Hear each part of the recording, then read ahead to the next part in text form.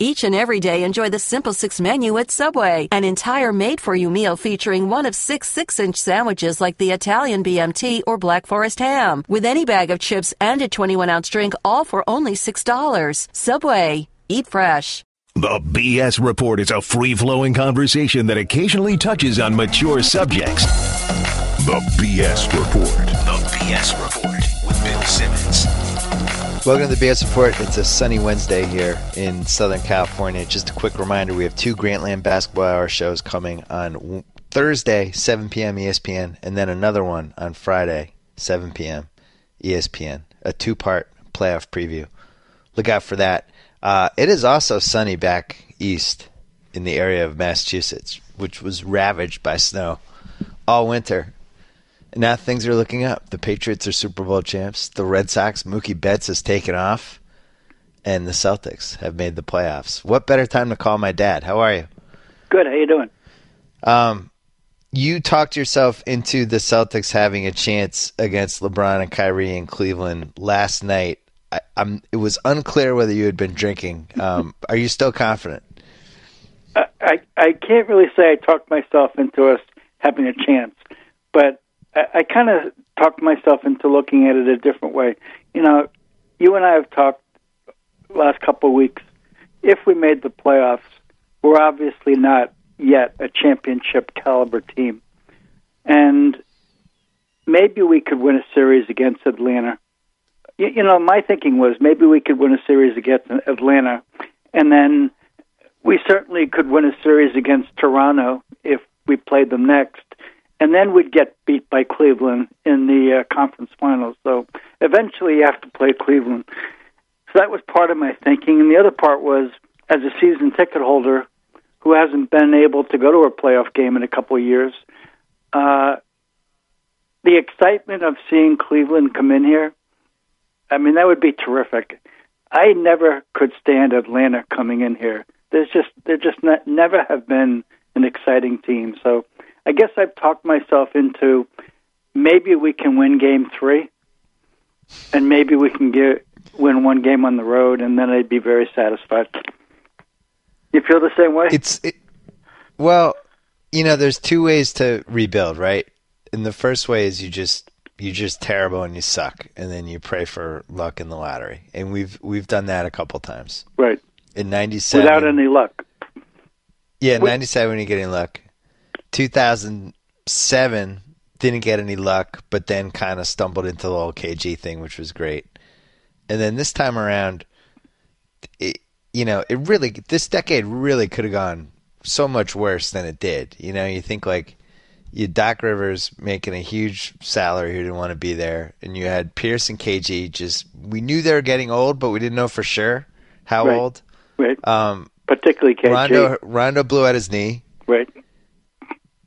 There was really no signs of Green sucks. Hope. Come on. We like Jeff Green. He just was up and down. He tormented you.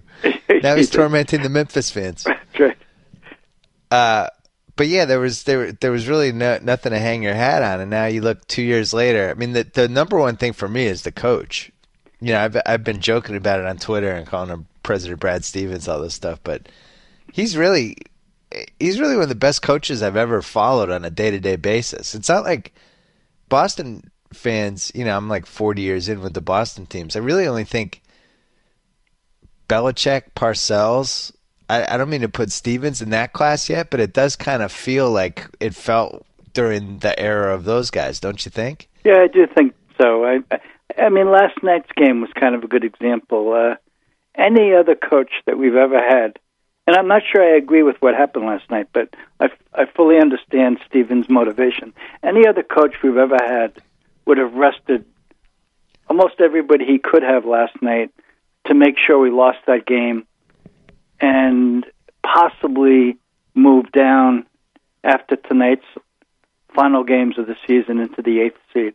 But Stevens to play Atlanta. That's right, to play Atlanta. Stevens, he's not wired that way. And then you read the quotes from the players. I think they just love the guy. They love playing for him. Yeah, they do.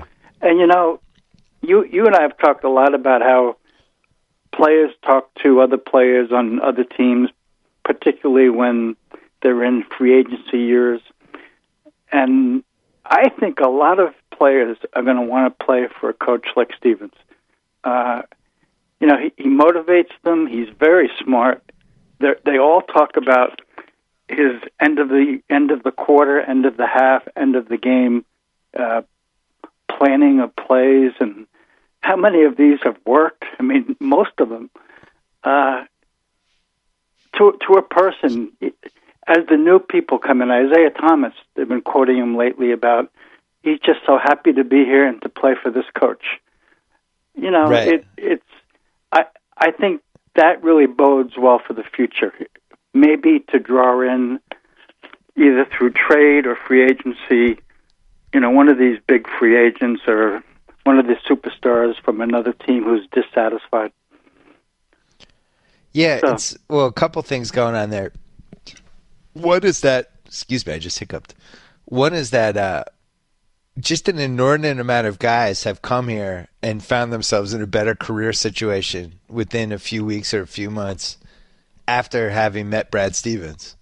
Right. You're going down the line, it's like you're talking like 9 or 10 guys who have been in the best position of their careers. Even somebody like Jerebko, who signed a big, fairly big contract for a role player a couple years ago and hurt his knee, and I had kind of almost forgotten he was in the league, and now has turned into Tommy Heinsohn joked that he was the Swedish Larry Bird in one of the games. But it always worries me Jake when Crowder, Tommy's been out of his mind with Delay because I don't think he wanted to go through another rebuilding tanking Tommy situation. Loves the way Stevens coaches. He loves the way that Stevens has these guys driving to the basket, helping out on defense. Right. I mean, they're all the things that Heinsohn preaches that I think Doc Rivers' coaching drove him crazy because we didn't play that way. No question. Yeah. Yeah, he hates terrible shot selection, right. And he doesn't like one-on-one basketball. And the Celtics don't. It's this motion offense where the ball's just moving and a lot of hands off and guys cutting and everybody's always moving and high volume shots. They took the most field goal attempts in the league. Right. But I like that they tried last night. And I like that the Bulls tried against the Nets because the Bulls easily could have tanked too and gone on that 4 seed. But I'm shocked the Bulls tried last night. I think it was the same reason. It's about the coach. mentality. Yeah. It's like, hey, we can beat anybody. I don't think Stevens wanted his guys to think like, yeah, we're afraid of Cleveland. I think his attitude was like, no, we're not afraid of anybody. And Jay Crowder had a quote after the game where he was saying like, we basically like, we think we can beat anybody. We're not afraid of anybody. Bring it. Yeah, and that's kind of the team they have. It's certainly motivating the crowd. I've been to a couple more games recently. The crowds are really into this team. Yeah. We've had a great history, even when we've had losing basketball, that we've had teams that tried hard, except for maybe a period in the late 70s. But this team really tries hard. And on top of that, I think I read today they've won 7 of their last 8 games. What a way to finish the season. Now they're going to get playoff experience, and, and they're going to bring a great draw into Boston and Cleveland and LeBron James. And maybe, again, to be repetitive, maybe we can steal a game at home. Did you see the Celtics are 23-12 in their last 35? I did. It's a legitimate record.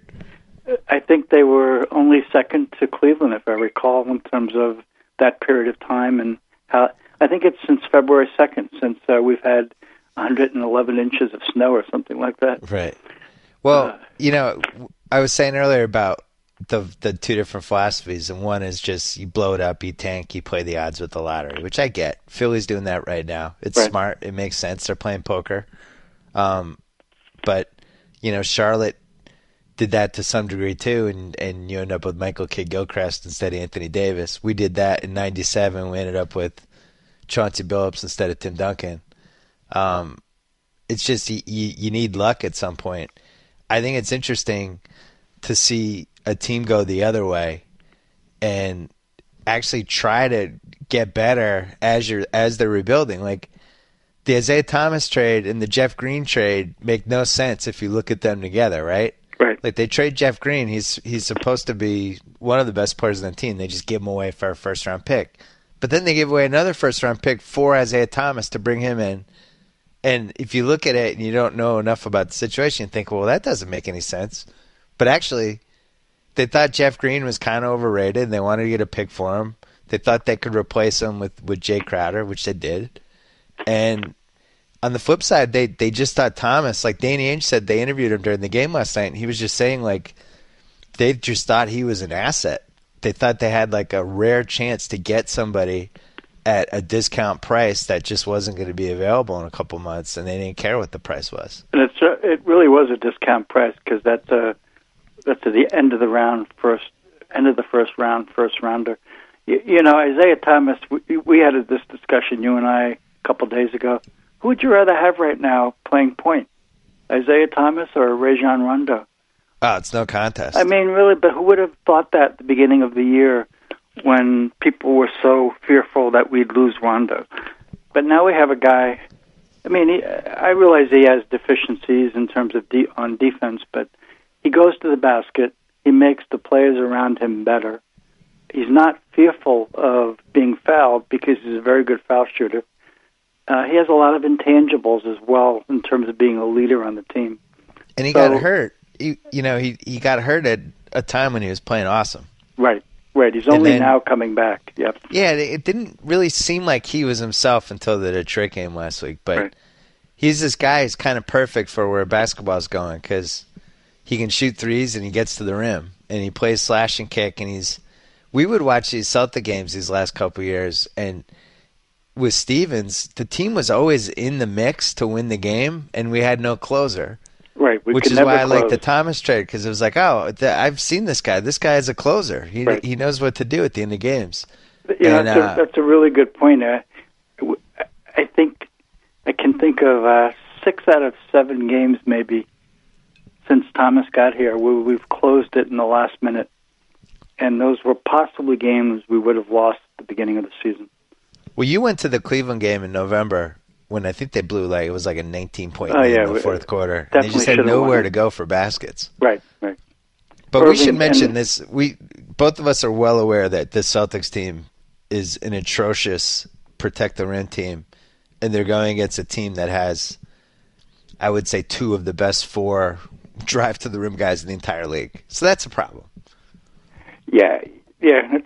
I mean, Cleveland's a terrible matchup for us. So it's the worst possible matchup, right? And we possibly are going to get swept. Yeah. Which is, I guess, if you talk about pluses and minuses, that's a risk for this young team in terms of if they get swept, is that going to ruin all of the positive progress that's taken place the last 2 months? I hope not. I don't think they'll get swept. They'll steal one of these. Stevens will do something. Isaiah will get hot in one game. I'd be surprised if they got swept. But I think going back to the 2 roads you can take when you're rebuilding. And this is the part that I don't care. I just like the Philly thing and some of the other teams that are just blowing it up and rebuilding, starting over, which we've done. We've been there for it. You have all these young players. You have all these assets, but when you throw them together, you just don't know what's going to happen. They don't have anybody leading them or helping them or showing them stuff or showing them what to do. And we lived through that during the Patino era. Remember, we had a bunch of young picks. We were loaded. We had Walker, and we had Billups, we had Ron Mercer. We also don't know what's the chemistry of the team going to be like as well. Right. There's so many variables to it that to me it's like, if you can build something where you have a foundation of some pieces and you have a great coach, but you're also there playing these big games. Like the Celtics just played 6-7 weeks of high-pressure games trying to get in the playoffs and had some players in big moments, and now they're going to be in a playoff series against LeBron and Kyrie and Kevin Love on national TV. Like, you can't tell me that's not like an awesome thing for Marcus Smart. Yeah. It's like going to grad school. It's like the best possible situation for him. I agree. Particularly if I have a little voodoo doll of Kyrie Irving, and I put a little pin in his right hip today. So hopefully that... Oh, you did? Yeah, because I understand his hip is bothering him. That would help us a little bit. You're old, so nobody's going to blame you for that. That's right. Yes. But you know, I was talking to my brother Don last night about what a great time of the year this is to be in Boston. And I know this is one of the times of the year you miss being here. We have the Red Sox, who are 6-2, even though their starting pitching is really questionable. They're hitting, and the weather has changed, and they're playing like today, an afternoon game in beautiful weather. We have the Bruins, who even though they didn't make the playoffs, they made major news today. They fired the general manager. We have the Patriots, who made major news today because their former star tight end got convicted of first-degree murder. Those last two weren't very positive. No, I know they weren't very positive. We have the marathon. Today is the 2-year anniversary. More positive. Yeah, that was more positive. Of the marathon bombing, and they had a terrific pregame celebration prior to the Red Sox this afternoon. But there's just a lot going on that's sports-related. 2 weeks from tomorrow, we have the NFL draft. It's just a fun time to be a sports fan. It kind of rivals, to some extent, the end of October, when you have a lot of things going on as well. But and that was the 80s. Now we have something that hasn't taken place to be part of that in a while, which is the Celtics. You know, that we're in the playoffs. We play Cleveland. LeBron's coming to town. We're going to be on national TV. Hopefully, you left out the part that you left out the part that the Patriots won the Super Bowl a couple months ago. Well, yeah, obviously the Patriots won the Super Bowl, but now I've moved on to 2 weeks from tomorrow is the NFL draft, and hopefully we fill a couple of holes that we now have in that lineup. But obviously we won the Super Bowl. I did forget about that, but I am old. It's your annual ritual where you get totally into the NFL draft and target 2 or 3 guys that you really want, and then right before we pick, they trade down. It happens every year. It happens. Yeah, I know. It's great. I know. It'll be good. There'll be some defensive tackle you're fired up about, and like 10 minutes before the pick, they'll trade down. But you know, in June, I'll do the same thing with the NBA draft, where we have 3 of the top 33 or 34 picks. I mean, we could really, once again, add on to a positively growing team. Don't you think? Yeah, they're going to have like 16, 26, and 33. Okay. They also have a ton of cap space. In a deep the draft. Only guy they have, the only guy they have making over $8 million a year is Gerald Wallace, who's an expiring. He has one more year, I think, right? I think from what I've been able to gather, Stevens wants to play a lot like how Atlanta and Golden State play, where you just have a lot of guys who can switch on in Milwaukee too.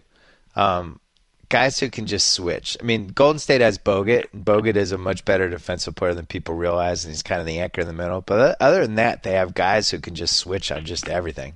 And I think that's where the Celtics want to get. So I actually don't think that Kevin Love is somebody that they go after. I think they're looking at more of those, you know, Chris Middleton, Tobias Harris type guys. Really, because you were leading the Kevin Love Bring Him to Boston parade a year ago. Yeah, I don't think he fits in with what Stevens wants to do. Stevens wants an athletic team of guys who are just malleable. Like Jay Crowder's like the perfect Celtic. That's exactly the kind of guy they want on this team. Do you think Boogie Cousins would fit in here? I mean, I'm the wrong person to ask because I'm an irrational Boogie fan, but I think he would buy into Brad Stevens. It's almost like Boogie's like one of those guys who has had all the wrong girlfriends and has just never dated the right girl. He's had all these different coaches and all these different GMs and owners, and I listened to your podcast that you did with him. I think it was during All-Star Weekend, and I had never heard him speak before. I mean, obviously he's a bright man who loves basketball and always seems to be in the wrong place at the wrong time. Yeah, so maybe has a bad reputation. Maybe a Stevens could turn a guy like that around. The problem is, I don't think they're going to have enough. I think the Cousins thing's interesting because there's a lot of buzz now that he might might be potentially in the block. He's got an agent named Dan Fagan who's notorious for kind of bullying teams when he doesn't like a situation that his client's in. And I think this qualifies. And, but maybe he'd influence who they traded him to as well. Well, so there's a couple interesting ones, right? I'm writing about this in Friday. I have a mailbag on Friday, but I'm going to step on it. I don't care.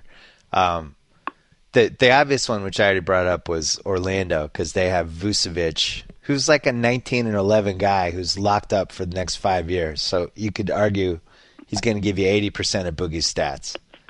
And you either have him with Aaron Gordon or they're probably going to have the number 5 or number 6 pick. So you get that package for Boogie. If he wants out anyway, it's not bad. That's not a bad starting point. No, the really interesting one is... That's a good package. Well, so what if the Knicks got number 2 and just said, we'll give you the number 2 pick for Cousins? I think Sacramento would do that. I think Sacramento would do that. And Yep. the question with the Knicks is would you rather have the number 2 pick? Would you rather just keep it and spend the $15 million that you'd have to pay to Boogie on a free agent? I'd actually rather do that. I think if it was the number 3 pick for Boogie, I think I would do that. But then I'm not sure if the Kings would do that because they're not getting Towns or Okafor back. That's right. Unless the other guy from Duke goes 1 or 2, which they won't know. The other trade that I was thinking is I think Milwaukee is an interesting destination for him. Because Milwaukee could put Giannis on the table if they wanted. Because they have Jabari coming back. And that's actually kind of a blockbuster. But, I think there. So when you look at the Celtics, you'd really have to be selling those Brooklyn picks hard to get Boogie. And the Kings would have to want to do a total rebuild around picks. And I'm not sure they'd want to do that. They seem like they're in kind of that win-now mentality. If I'm Cousins' agent, I'm not excited about him going to Milwaukee. I think he's more apt to thrive in a bigger market kind of atmosphere. Well, Orlando would be a great situation for Orlando him, might be because they have a good young nucleus, and they're going to hire a new coach, and maybe he could have some say in that. The one way the Celtics could get him, I think, Denver potentially could just blow it up completely and put Lawson and Fareed on the table with whatever else, and you could maybe think of a 3-way where Boston would just send a buttload of picks to Denver. Denver sends Lawson and Fareed and right. Maybe something else, take the Kings for Boogie, and Boogie comes to the Celtics. That's the only way I see it, but it really does feel like Orlando. Unless there's also a chance that he might want to play like in a big market, like the Lakers. Is there the any Lakers other got the 3rd pick shot blocking big man who is available somehow, either free agency or trade, that you think the Celtics are looking at? There's a lot of them. I don't think we're going to have a high enough draft pick to get one out of the draft this year.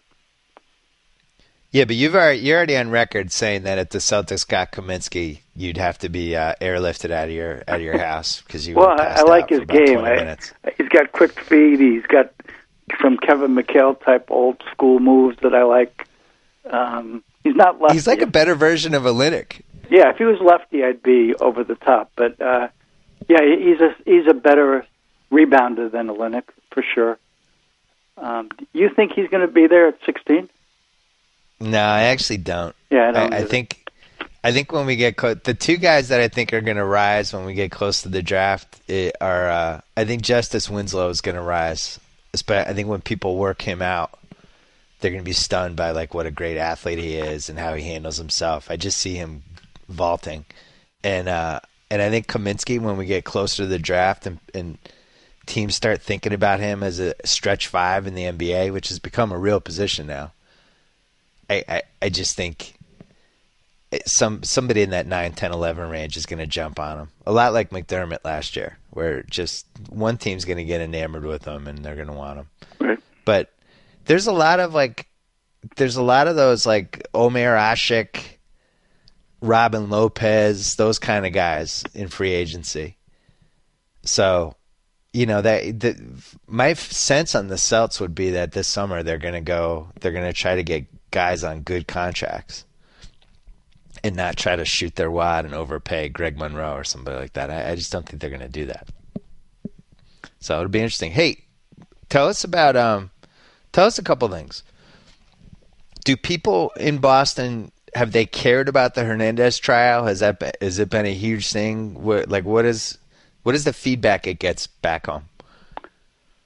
Yeah, it's an interesting question if you're not here. I don't think people really have even focused on it with Super Bowl win, with the Red Sox opening the season, with the big depressing end of the season for the Bruins, and with all the stuff with the Celtics we've been talking about. It's dragged on for a while. The jury was in debate for 6 days, and yet you didn't hear you'd hear people say, "Gee, did they have a decision yet?" But he became such an unlikable guy in the public view, in terms of the more you found out about him, the more you realized you had been deceived about him in terms of his demeanor. I just don't think it became the big story. You have to realize, though, the trial was going on at the same time as the trial for the marathon bomber. That was getting most of the attention, as it rightfully should have been getting the attention. And that decision obviously came out first. So I just don't think it got the attention in Boston. I don't know if did it get it across the country? I doubt it. Yeah, it didn't seem like people cared that much. Yeah. It also, it didn't seem very polarizing. It was pretty clear that he was at least somehow involved. I think even on the last day of when the defense was wrapping up, his defense attorney all of a sudden was like, well, he was there, but he didn't do it, and then he didn't know what to do, and it's like, what? He was there? He didn't know what to do? What? Well, but I don't think, I certainly never chatted with anybody in the last year who didn't think he did it, or was there when it was done and he was supporting it being done. So I certainly never met anybody that said, "Oh, I really don't think he did it." The interesting thing, though, is he has another trial that's supposed to start the end of May for killing the two other people, and that has a real influence on the Patriots' cap, which you probably know, in terms of his bonus money. And hopefully that trial, they said today that trial will go forward. And I was surprised that he got first-degree murder because they never found the weapon, and they never came up with a real motive, because what people thought the actual motive was that the guy that he killed knew about the other murders, but they weren't allowed to introduce those murders in this trial. So it was like no motive and no weapon, but yet they had so much other evidence that he got convicted anyway. Exactly. I don't know how much evidence they have for the double homicide in 2012, but again, they said they're going to go forward with that. That would allow the Patriots to not have to count all that money against their cap, and might give them some relief. Obviously it's terrible that murders were committed, but there's no sympathy for this guy, and not much discussion in answer to your question. What was your other point or question? The only thing I was going to say about that is he was one of those guys who was on the team, and he was very successful as a Patriot, but nobody really knew anything about him or had much of an opinion on him. It wasn't like other guys just resonate, like Will Fork and Gronkowski and Welker, and he's going down the line. Like, he felt like he had some sort of connection with those guys. And Hernandez was always this kind of stealth H-back he never knew anything about. So, except he certainly showed up on game day. No, he was very good. Yeah. But I think, if this was Gronk, I just think it's covered differently and treated differently and regarded differently. I agree with you. I think the other part was the day of the draft when the Patriots drafted him and he dropped to the fourth round, I think. I mean, there was a lot of discussion about why he dropped, and so some surprise that the Patriots drafted him because of all the rumors that were out there. Right. We knew we weren't drafting a potential man of the year. Right. Now, the other question was Mookie Betts fever. What is it on a scale of 1 to 10 right now? Well, that's really high. Actually, the last couple of days when I've walked the dogs and run into people I knew, the first person they brought up was Mookie Betts. You know, the guy's got a great name, right? Yeah. 30 years ago, the name Mookie brought tears to your eyes. So finally we have a Mookie that we can look at in a positive light. Obviously Mookie, who hit the ball that went through Buckner's legs. But the guy looks just like such a confident athlete, athletic phenom. His game the other day where he stole 2 bases in the first inning, then came up and hit the 3-run homer, then hit the single, then made the catch that robbed the guy of the 2-run homer in the first inning. I mean, phenomenal. No wonder the Phillies wanted him, and they're never going to get him.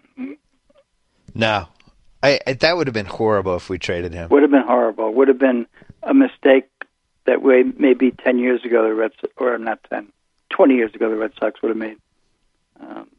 Yeah, Luke Gorman would have traded him. Yeah, but unless health permitting, he looks like a fixture for the next 10 years in center field. I'm not going to panic about the pitching yet because, as you know, I'm in the League of Dorks, American League only, about as intensive a fantasy league as there is. And, well, didn't you take Masterson, if I recollect? Yeah, but here's the thing about the American League. All the pitchers suck. There's like 8 good pitchers. It's like you just go anywhere and you're going to have a bad pitcher in your team. So, somebody was excited that they had Buchholz last week, and then he got shelled on Monday.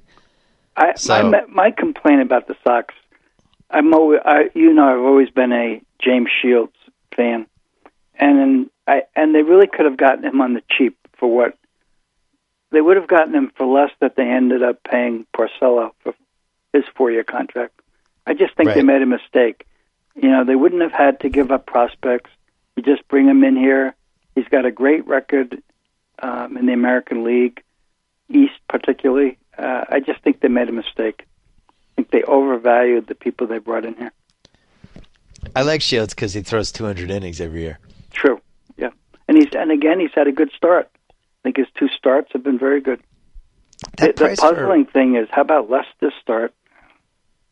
Well, how about this weird pickoff thing that everyone had kind of forgotten about? I don't think I ever knew about it. Did you know about it? I knew he was that he had a little bit of the yips, but I didn't know it was to the point that as soon as base runners understood that he was never throwing over there, it was going to become a problem. Who knew? I think I read that after April, he never threw to first base last year. Why didn't everybody recognize that? Why wasn't every runner on first base stealing second? I guess because he's a lefty and he's just staring at you. I don't know. But he never threw over there. It's pretty amazing, actually, now. And now that it's out, I guess, what did he pitch today? He pitched Monday, I think, and he threw over there and the ball got away and the guy went to third. I mean, he really could have the yips. Did Boston get rid of all the snow yet or no? Yeah, the snow's gone, finally. So we've had a couple of gorgeous days. Actually, Boston doesn't have snow. I understand the suburbs still have snow, but Fenwick Park couldn't look more beautiful. It was like, people said it was like living in Russia for 4 months. The worst winter ever. It wasn't just the record amount of snow. It was freezing here.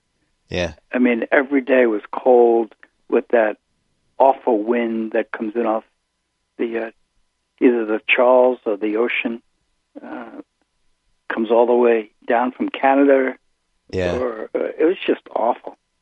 We had a couple of cold weeks here too. It dropped to like 52, 51. Yeah, I mean that's cold for you, but yeah, I get it. Is what I'm trying to say. Yeah.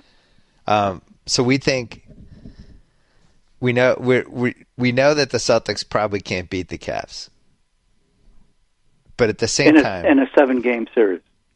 At the same time, we're going to be watching this series pretty closely. Right, and we're not going to be surprised by anything. Hopefully, you're going to come home and at least see a couple of these games against Cleveland.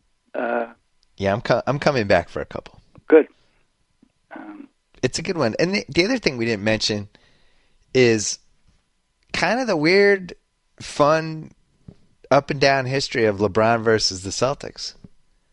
You know, you go back to the 2008, takes us to a Game 7 basically by himself the year we win the title.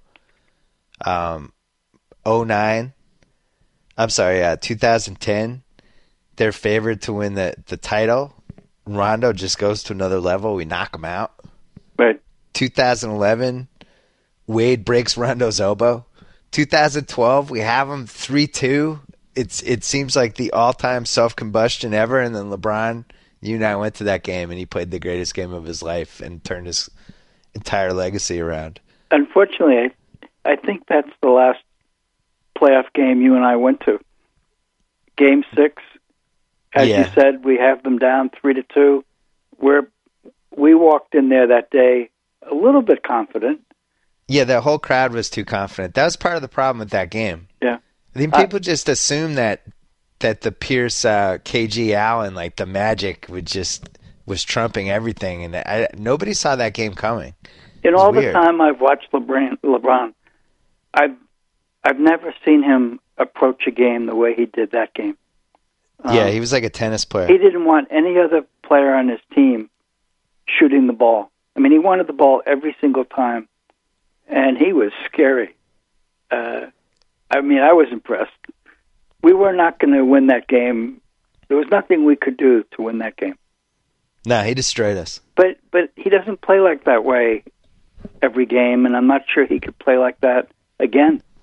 I'm not sure he's 3 years later the same player. But he was phenomenal that day. The Celtics have only one chance to make this series interesting, and it's if Kyrie is banged up. Yeah, well, because I think that just. Although we do have guys to throw on Kyrie, I got to say, like Marcus is going to be a first-team all-defense guy at some point in his life. That guy is great defensively. Although Lowry burned him on those last 2 plays last night, I was surprised. But he did burn him on the drives. But Smart is unbelievable on defense. The way he deals with those high screens and just kind of jumps in front of them, he's just a magician. You know, just to get back to the draft we were talking about. We really did get lucky getting Smart with the 6th pick. When you look at a couple of the people that went ahead of him, that supposedly we were looking at, Gordon, that guy Von Lay that went to Charlotte. After us, yeah. We didn't remember, yeah. You were devastated when we lost the coin flip, and then even more devastated when we dropped back a spot. But really, Smart's the 4th best guy from that draft. He's a guy that we really needed.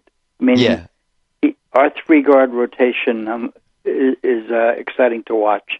We just now need to fill in some pieces, obviously with a shot blocker. But I hope they win at least 1 game against Cleveland. I'd be really excited if they win 2 games. Could they beat them in a 7-game series? Probably only if Kyrie's health had a major impact on the series. We're not beating them in a series. Okay. But we could maybe get to a 7. 7 would be fun. 6 would be fun. I'd love to see them come back for Game 6. I will say, we have Crowder to throw at LeBron. And, you know, Kawhi is obviously the best possible person you could throw at LeBron. Crowder's maybe a 7 out of 10 on the guys you could throw at LeBron's He's scale. pretty good, but he gets in foul trouble. He does. That's what, like, if the refs called it a certain way, he played like 15 minutes, all of a sudden Jared goes out there. And then you're going to have J.R. Smith just out there shooting threes all day. Right, I mean, which I don't mind. He's hot or cold, but he has been hot lately. Mozgov could kill us, ironically. That is true. Although I think Mozgov could have a little trouble guarding Zeller. Zeller's such a... We were so lucky to have picked him up. I mean, we really didn't have a starting center. Tommy Heinsohn talks about that trade like it's like the Bird and like the McHale Parrish for Joe Barry Carroll trade. He does. He loves that trade. You can't get a center for nothing. But in he's the right. NBA. He's right. I mean, obviously he has his flaws, and he gets pushed around a little bit by the bigger, heavier centers. And Mozgov happens to be one of them. But Mozgov's a pretty slow guy, and Zeller runs the floor every single play he's out there. So. Well, we love the Celtics team. Did you see Fast and Furious 7 yet? I was fortunate enough to go on Saturday with my nephew, Pete, my other son, and I loved it. I was very surprised how much I enjoyed the movie. I thought it was well done, not too sappy. I thought the ending was kind of neat, the way they did that, I guess, with the computer-generated piece at the end. And it had a good story. It kept my interest the whole time. I mean, they're 4 in a row at this point. 4 was excellent. 5, 6, 7. They're on a streak. Do you think it's hard to think that there could ever be an 8? Oh, I don't know. I think we're going to get to 10. Oh, you do? Oh, yeah. Because the great thing about this franchise is they can just keep adding different components, right? Like, in Fast 8, they're going to have to fill the Paul Walker good-looking white guy role with somebody famous. Somebody, yeah. Jason Statham's going to get out of jail. Well, Jason Statham, I always enjoy. You and I like him. He's almost always the good guy assassin or the good guy superhero. Or it was kind of strange to see him in a bad guy role, and he was very good in it. Did you enjoy it more or less than your favorite movie of the decade, The Equalizer? No, I enjoyed The Equalizer more, but a different kind of movie. The special effects in this Fast and Furious 7 were pretty unbelievable. I don't know how they did some of the things they did, but I don't know either. Yeah, they were terrific. I give a huge thumbs up. No wonder that movie is breaking all these records with attendance. I also love Vin Diesel. I really enjoy it. I enjoy every scene that Vin Diesel's in. When you saw the movie, did you see it IMAX theater or regular theater? Big theater, not IMAX. The one that I'm debating, because I'm going to go see it again, I'm debating about the 4D. I don't even fully understand 4D. Like, your seat shakes and they spray stuff on you. I don't even know what goes on with 4D, so I might check that out. I've never seen a 4D. You have it near your office, right? We do, and I'm pretty sure at no point in my life when I've been in a movie theater have I said the words to myself, I wish somebody would spray something on me. Well, yeah, I wish my seat would move around.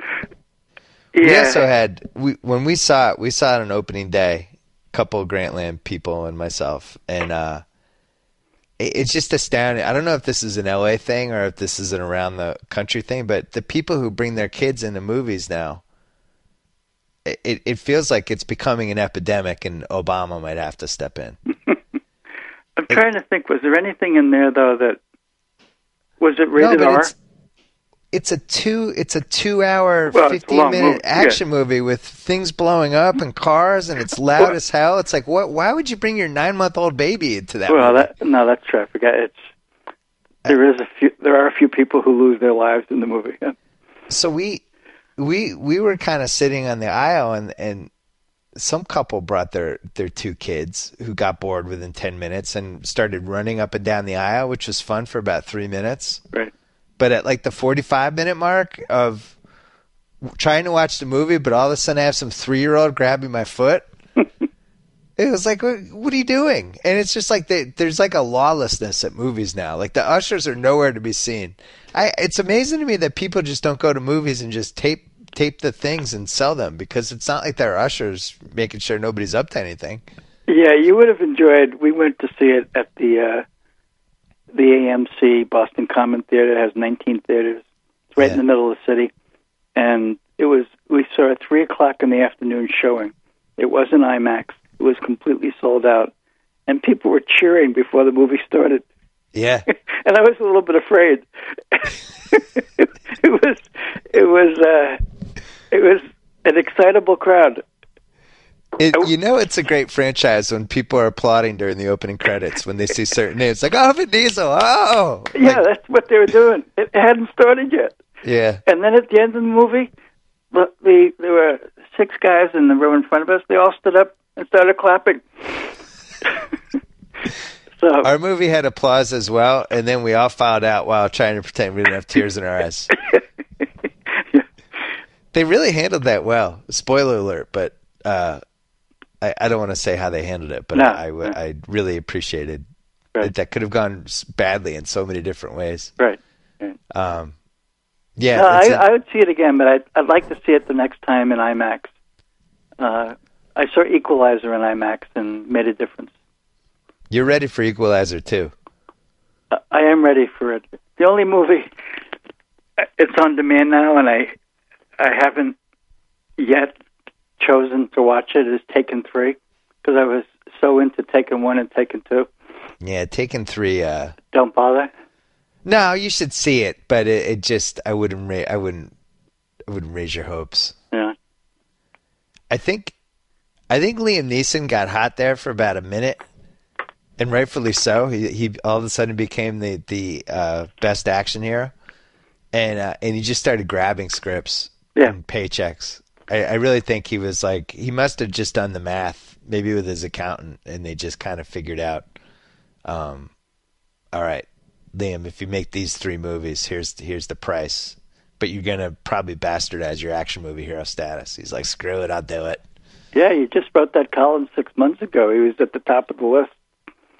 The one that people said wasn't that bad was the one where his son. Cemetery?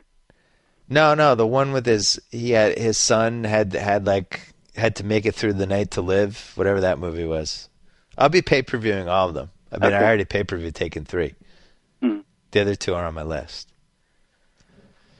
All right, Dad. Enjoy. Oh, I guess we never talked about the Bruins GM, but there's nothing to talk about the Bruins. They made a couple dumb trades and they weren't dumb trades. They were outrageously terrible trades. You're very upset about the Sagan trade stuff. I was, as soon as I heard about it, and I didn't even know. Put aside who they got back in return, which was basically nothing. They gave up on a 21-year-old guy that was a second pick in the draft, who was immature, and I just think they threw in the towel so much too early in him. And then the Boychuk trade was just terrible. Set them back the whole season. Has anybody ever really tried to figure out if they had to trade him for cap purposes, or if they could have waited until February, or did they have to do that deal when they did it? I don't think they had to do that trade. I think I don't know. We're not buddies, so maybe he liked the idea of the 2 second-round draft picks, but he's the only one. Yeah, it really upset. I mean, it seemed to. Their defense all season was terrible, and you can't tell anybody in Boston that Boychuk wouldn't have helped that defense. So I think thank you for the Stanley Cup championship. It's now 4 years later, and it's time to move on. The Stanley Cup championship, and then the other one against the Blackhawks, that still haunts you. The first game still haunts me. In San Antonio, watching that game in overtime. Yep. Should have had that game. Should have had that series. The Blackhawks scored, and you just got up and you just walked to the elevator. I think you gave a cursory goodbye to the 4 people we were with. That was it. You were just gone. I don't remember if I was with anybody. Were other people there? Yeah, there are a couple other people there. Okay. Sal and I Sal and I have a bunch of hockey bets we're excited about. I've actually, because I went to so many Kings games, I actually have opinions on the on some of the playoffs. Playoffs are such a crapshoot in hockey, though. You always see teams come out. For example, in the Globe today, they picked Ottawa to beat Montreal in the first series, 8 to beat 1. Yeah, I could see that. I'm not. Yeah. I had to fill out a bracket for NHL.com, and I picked the Senators, partly because I hate the Canadians. Well, yeah, I would have done that too. But the Senators are like the proverbial smoking hot team heading into the playoffs. They are, yeah. And if it was the Bruins, Montreal, we probably would have said we had a 1% chance of winning that series. So, well, I gotta say, I just don't think the Bruins had it this year. No, the Kings situation was weird because it really just came down to the overtimes and the shootouts. And in the playoffs, you don't have 4-on-4 overtime, and you obviously don't have shootouts. And so all the Kings fans had lulled themselves into this false sense of security of, well, when we get to the playoffs, it'll just be Kings hockey. But then they never made it. But the Bruins, I think, were even worse than the Kings in shootouts. There are no two teams more excited about the possibility of a revamped overtime similar to the AHL that involves 3-on-3 for a certain number of minutes, right? Bruins and the Kings. It's never been explained to me why they just can't do a 10-minute overtime 4-on-4. The 4-on-4, there's so many scoring chances. At some point, somebody's going to score. But can you imagine? It's really hard to get through a 10-minute OT without scoring. That they've shown on the AHL, I think they do. What do they do? 3 or 4 minutes 4-on-4, and then 3 or 4 minutes 3-on-3. 3-on-3 hockey. You and I could score. Well, it's certainly better than the shootout. I don't even like the shootout. Right. It just seems like exciting. It would. I don't know if the stats have gone down or what, but it just seems like it's much harder to score than it used to be. Right. Well, maybe they should make a rule that the backup goalie has to be in for the shootouts or something. Yeah, that would be good. I don't know. Something. Anyway. Or fans from the stands. All right, Dad. I'll see you in Boston next week. Thank you for your time, as always. All right. And we'll keep an eye on Kyrie Irving's hip. All right. Be careful of that voodoo doll. I don't want the karma to come back and bite us. Talk to you soon. Okay, I'll take the pin out. All right. Talk to you later. Target to sign off. Whoa. Thank you for downloading the BS Report with Bill Simmons. Too much fun. Check out more podcasts at the iTunes Music Store or at Podcenter at ESPNradio.com. Peace out. Hey, what you got there, Goldick? The new Subway Chipotle Chicken Melt with guacamole. Man, that looks good. Yeah, this new guac is really bringing the flavor. Got one for me too, right? Well, yes and no. Mostly no. Well, really, all no. Try the irresistible new Subway Chipotle Chicken Melt with guacamole, juicy grilled chicken strips with Monterey cheddar, Chipotle Southwest sauce, and new guacamole made from ripe Hass avocados with just a hint of jalapeno. Subway, eat fresh.